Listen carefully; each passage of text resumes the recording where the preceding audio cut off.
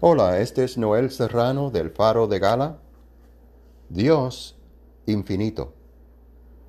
Mientras hablaba con la mujer samaritana junto al pozo, Jesús explicó un atributo importante en cuanto a la naturaleza de Dios.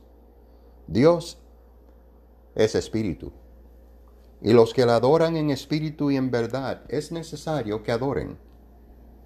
El Padre Celestial no está confinado a un cuerpo físico como lo estamos los seres humanos.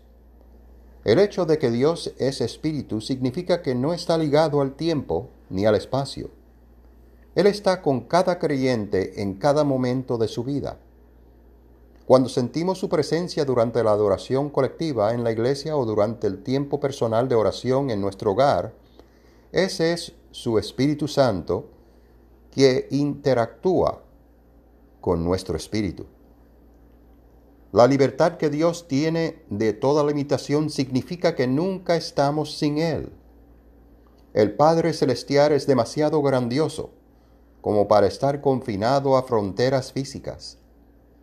Cuando los israelitas pidieron un becerro de oro para adorarle, con esa representación, demostraron que no entendían la naturaleza sin límites del Señor.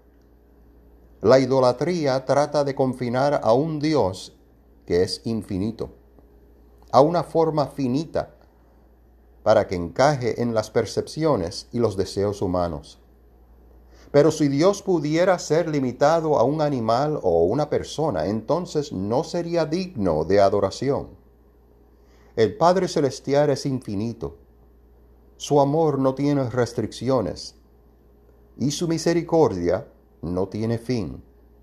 No podemos pecar lo suficiente o caer tan lejos que estemos más allá del alcance de su amorosa misericordia.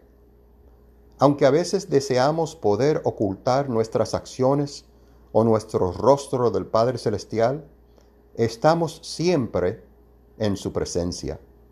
Usted puede estar tranquilo, sabiendo que no importa dónde vaya o qué haga, su Padre está con usted. Dios me los bendiga. Este es Noel Serrano del Faro de Gala, una presentación de la Fundación Gala. Hasta la próxima.